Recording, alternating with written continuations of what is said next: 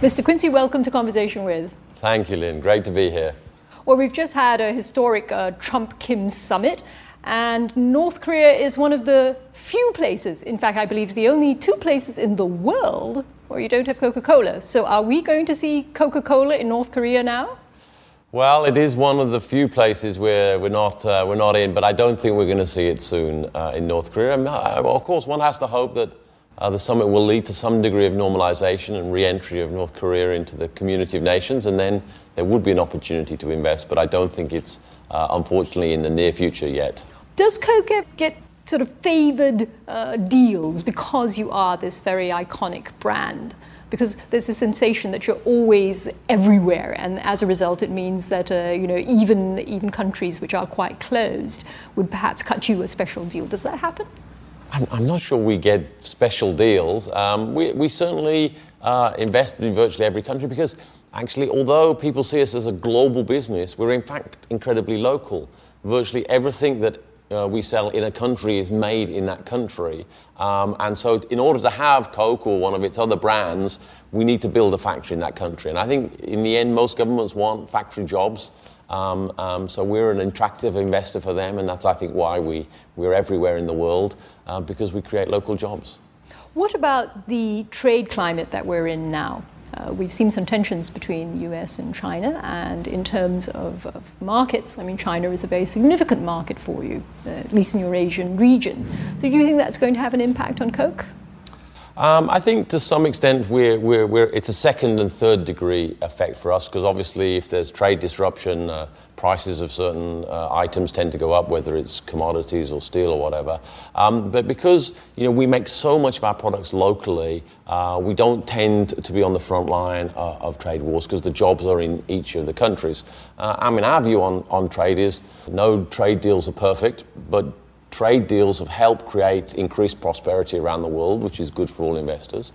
So we would like to see them, to the extent they're not perfect, and they very rarely are, we'd like to see them get better, but we're not sure that trade wars are the way to go. So you're not pleased with perhaps the steps that are being taken by the Trump administration at the moment? I think what we're in favour of is improving the deals. I think everyone recognises that none of the trade pacts are perfect. And they've all got areas, in the light of day, 10, 20 years on from when they first set up, that they can be improved on many sectors, on many fronts. And so our advocacy is, let's improve them and let's keep moving forward and create more prosperity. Let's resolve some of the consequences and side effects that these trade deals have had. But improving them will be a path to greater success rather than removing them. President Trump himself says that he is a great fan of Coke, drinks a lot of it. Do you sometimes have second thoughts about being associated with perhaps certain figures who are, highly political, sometimes controversial? So, when President Trump almost endorses Coke, do you think, oh, that's great, or do you think, I'm not so sure? No, I understand he's a Diet Coke drinker. We welcome all consumers, from the presidents all the way down to the most humblest people. I mean, the part of the beauty of the Coca-Cola franchise is its inclusiveness, and that's why it's so successful around the world. We make it relevant for everyone and everywhere. So we welcome all our consumers, and we strive every day to deliver the product that they love to enjoy. But there's no negative association, therefore, with more controversial figures where you might think that it would sort of say taint the Coke brand. I don't think so. I think, in the end, people recognize that the Coke brand stands for something, that lots of different types of people enjoy it with lots of different political points of view around the world. But the Coke brand clearly stands for something. It stands for optimism about a better future. It stands for inclusion. And I think that's what people see in the brand. And buying one and enjoying one is a small act of supporting that idea. Let's move now and look at this part of the world specifically. America still is the bulk of your sales, North America, but you have been seeing some reasonable growth here in Asia. But it doesn't seem to have moved as quickly as some would have thought. You'd have thought that, as they say, as Asians get more wealthy, we take on a more Western type of consumption. Yet sales in Southeast Asia are not terribly strong. Why do you think that is? I think consumers across the world, including Southeast Asia, love Coke, and it's clearly one of the biggest beverage brands in each of those countries. Partly in the context of the Coca-Cola company, we run a franchise business internationally, and in the US we still are the manufacturer and seller, which kind of makes the US look more important in revenues than actually it is in our total business. In volume terms, it's about a quarter of our business. Asia is the same sort of size and fast growing. Southeast Asia, we've the economic crisis and some of the follow-on consequences, I think, have dampened demand across consumer products, and that has obviously hurt development. We didn't necessarily have all the right investment plans locally, but we've refocused. We've re-injected a lot of energy, and Asia Pacific has started to grow again, including a number of the countries in Southeast Asia. There are still some more we're focused on. I think over time, what we'll start to see in Asia is a development more like a broad portfolio in Japan. In Japan, we are strong in 5 different categories. Sparkling beverages is less than a quarter of our business there.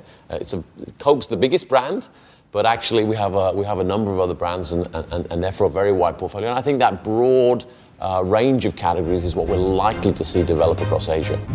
And talking about Japan, though, that was a curious first move for you just very recently, where you broke with your 125-year tradition of having no non-alcoholic drinks. Why move into something that contains alcohol? Well, I think it obeys a logic of the local dynamics of the Japanese market. I think it's a sign of 2 things.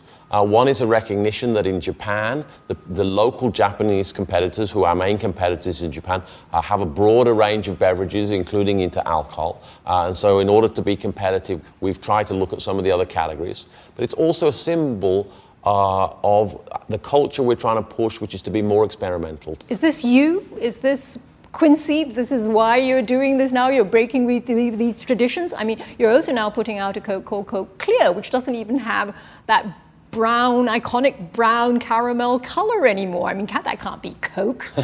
Well, both ideas came from the local team in Japan. What I see as my role as the chief executive is to lay out the broad strategy and talk about the sort of culture that I think will drive that strategy. We're clear that we've empowered the local country operations to obey the needs and wants of the local consumers. So if that's some rather radical innovation and experimentation, as is the case in Japan, and they believe that that's what they need, then they need to feel empowered to go and do it. And that's what the Japanese team have done. So we're going to see this differentiation where we could possibly have this alcoholic drink in Japan, but only in Japan, and you just won't see it anywhere else in the world. Quite possibly. For Japan, many say that you launched this sort of brand which had some alcohol in it to attract women. Was it meant for women? We've entered this segment of the alcoholic industry because it's actually the closest technically to where we are in terms of our business system. So we find it easy to do. The products are generally bought in convenience stores where our other products are bought. It's not a bar drink. It's bought in convenience stores and then taken home. So it's the easiest way for us to connect with our existing consumers and compete with our competitors. Because targeting just sort of say a segment like women can be perhaps very lucrative in some ways, but can also backfire. Pepsi had some of those things happen with some of their products as well. Yeah, I think, when one sets up, especially in the beverage industry, I'm not sure that gender is one of the primary drivers of brand segmentation or brand identity. It tends to be much more around the occasion and the motivations. Some motivation skews more female than male and vice versa. But even iconic drinks like Diet Coke would be 55% female, 45% male. They only skew slightly one way or the other. So I think, generally speaking, beverages obey needs and wants that both men and women have. We have, though, a strand of consciousness now about health. Here in Singapore, in fact, we have a real diabetes problem.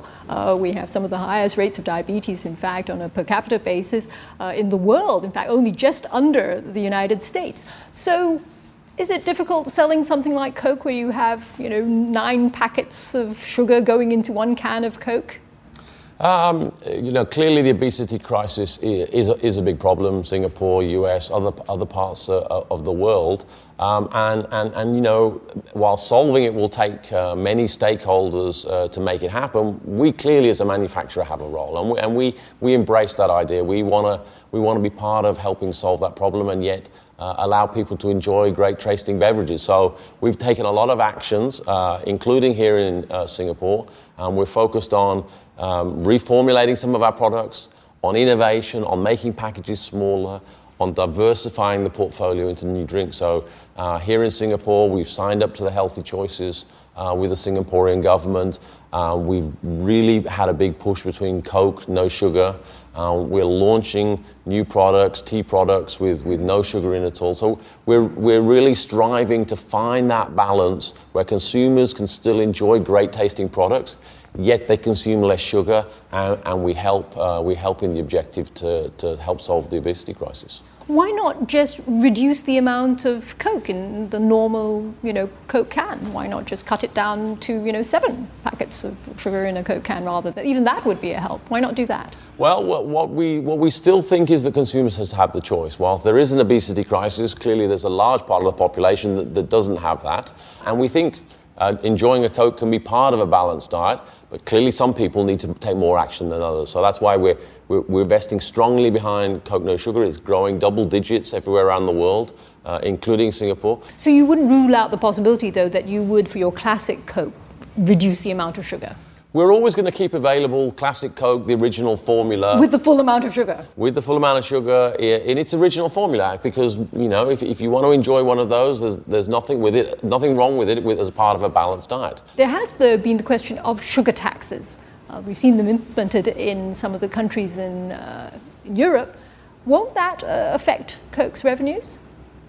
Yeah, sugar tax. I mean, tax anything, the likely result is the sales of that product will go down.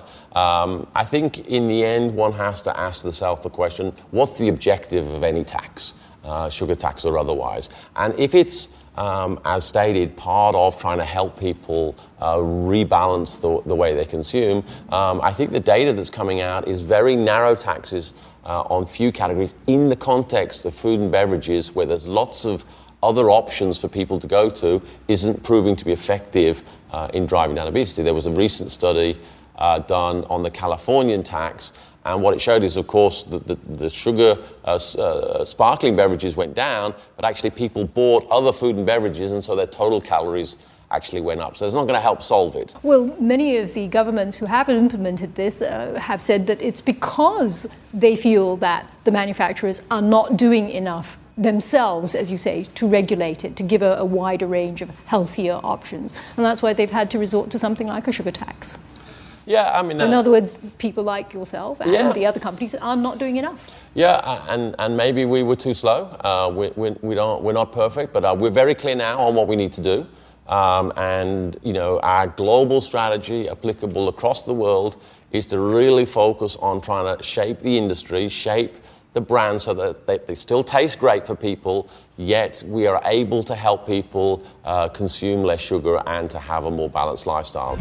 At what point then, being with Coke, at what point did they tell you the secret ingredient in Coke? I presume you know the secret ingredient in Coke. Yes, I do. So at what point did they tell you, you're now, high up in the food chain enough to get the secret ingredient, you can be told? Oh no, that was only when I became chief executive. So only when you became chief executive? When I was number 2, I didn't know. Yes. A COO, no, you don't get it at that point. No. Only a CEO. COO doesn't get to know, only the CEO. So how did they tell you? Did they give it to you on a little piece of paper and you then had to tear it up and chew it and swallow it? No, we made a special trip to the secret location where we have this huge fortress room, multiple feet thick of concrete cube, and you go in, and in there is a filing cabinet with the files, and it's all written down in old typewriter and scribblings on it, and there it is, and you can look at it, and you have to sign the register. I came in on this day and I read this bit, and it's all recorded, and then you look at it and then we seal it up again. And you didn't take a photograph of it on your telephone? No selfies with the recipe. Selfies with the recipe, okay. But there is a secret ingredient. There is a secret ingredient, there's a secret recipe, and it's held in a very large safe. And dare we ask, how many people do you think actually have signed this, paper? It's a handful. It's a handful. Yes. All the signatures going back decades are all on the page. Would you hazard a guess at how many that is over the decades? A few tens of people. A few tens of people? Yeah. We're not even talking about hundreds of people. No. And you're able to keep the secret even though you produce it all over the world? Yes, of course. That's part of the magic of the organization of we make, each of the different parts and bring it together in one excellent recipe. Technology companies are the ones that seem to be getting all the attention now, and they're sort of the real flavor of the day. Do you have difficulty attracting young, clever people who may think that Coca-Cola sounds old-fashioned? Well, we don't have trouble attracting people, so something we're doing right along the way. I think, in the end, it's still an incredibly iconic brand around the world. In most a great place to work type surveys around the world, we always score very highly. So I think people see the incredible history and foundation, the ability to do lots of things. Clearly, if you want to write code, then the tech company is a different place. But people who are interested in creativity, the consumer environment brand, Coke is still a very attractive place to come to work. So if I were to ask you, do you think, which of these companies do you think are going to be around in 125 years? In other words, as long as Coke has? Airbnb, Uber, Google. Which do you think is actually going to be sticking around? I'm not sure I would bet against any of them, but and I think the success that each of those three have had is incredible. But the longevity of Coca-Cola is quite extraordinary. I mean, if you go back and study the survival rate of companies over time, and go back 40 or 50 years and look at the top 50 companies in the world, I think we were number 21 of the 50. Today, it's only a handful of those top 50 that even exist today, and we're one of them. Actually, we were still 21 in the last ranking.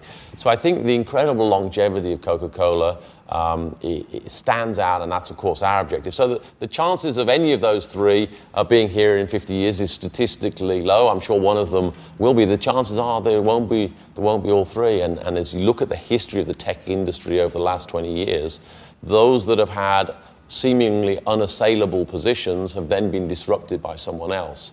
So I think it's a vibrant and competitive marketplace. And what I say to our organization is it's about us working to stay relevant for our consumers every day with our brands, because the statistical fact is the chances are more people fail than succeed. Okay, now the housewife, though, might ask you this very simple question, and that is, on every do-it-yourself guide, you will find on YouTube numerous instructions on how you can take a bottle of Coke and clean your toilet with it, and you will get it to be sparkling clean. The question is then, is that any good for us to consume? Well, I mean, any product, whether it's Coke or any of the other beverages, is either acidic, slightly acidic or slightly alkali. So if you want to have anything clean, I mean, actually, if you put liquid on anything and wipe it, you tend to wipe it clean, including with water. So there's absolutely no reason not to consume Coke or any of the other beverages we or any of our competitors sell. So what you're saying is that essentially this would be the case for any soft drink? Yeah, I mean, if you want the simple experiment, get a lemon, squeeze some lemon juice, and then try it with an orange or try it with some pineapple juice. You'll find that all of those liquids ultimately it will wipe stuff off. So beverages are totally safe to consume. So you would assure them that it's perfectly all right to consume Coke? Absolutely. Mr. Quincey, thank you very much for being on Conversation With. Thank you, Lynn. Great to be here.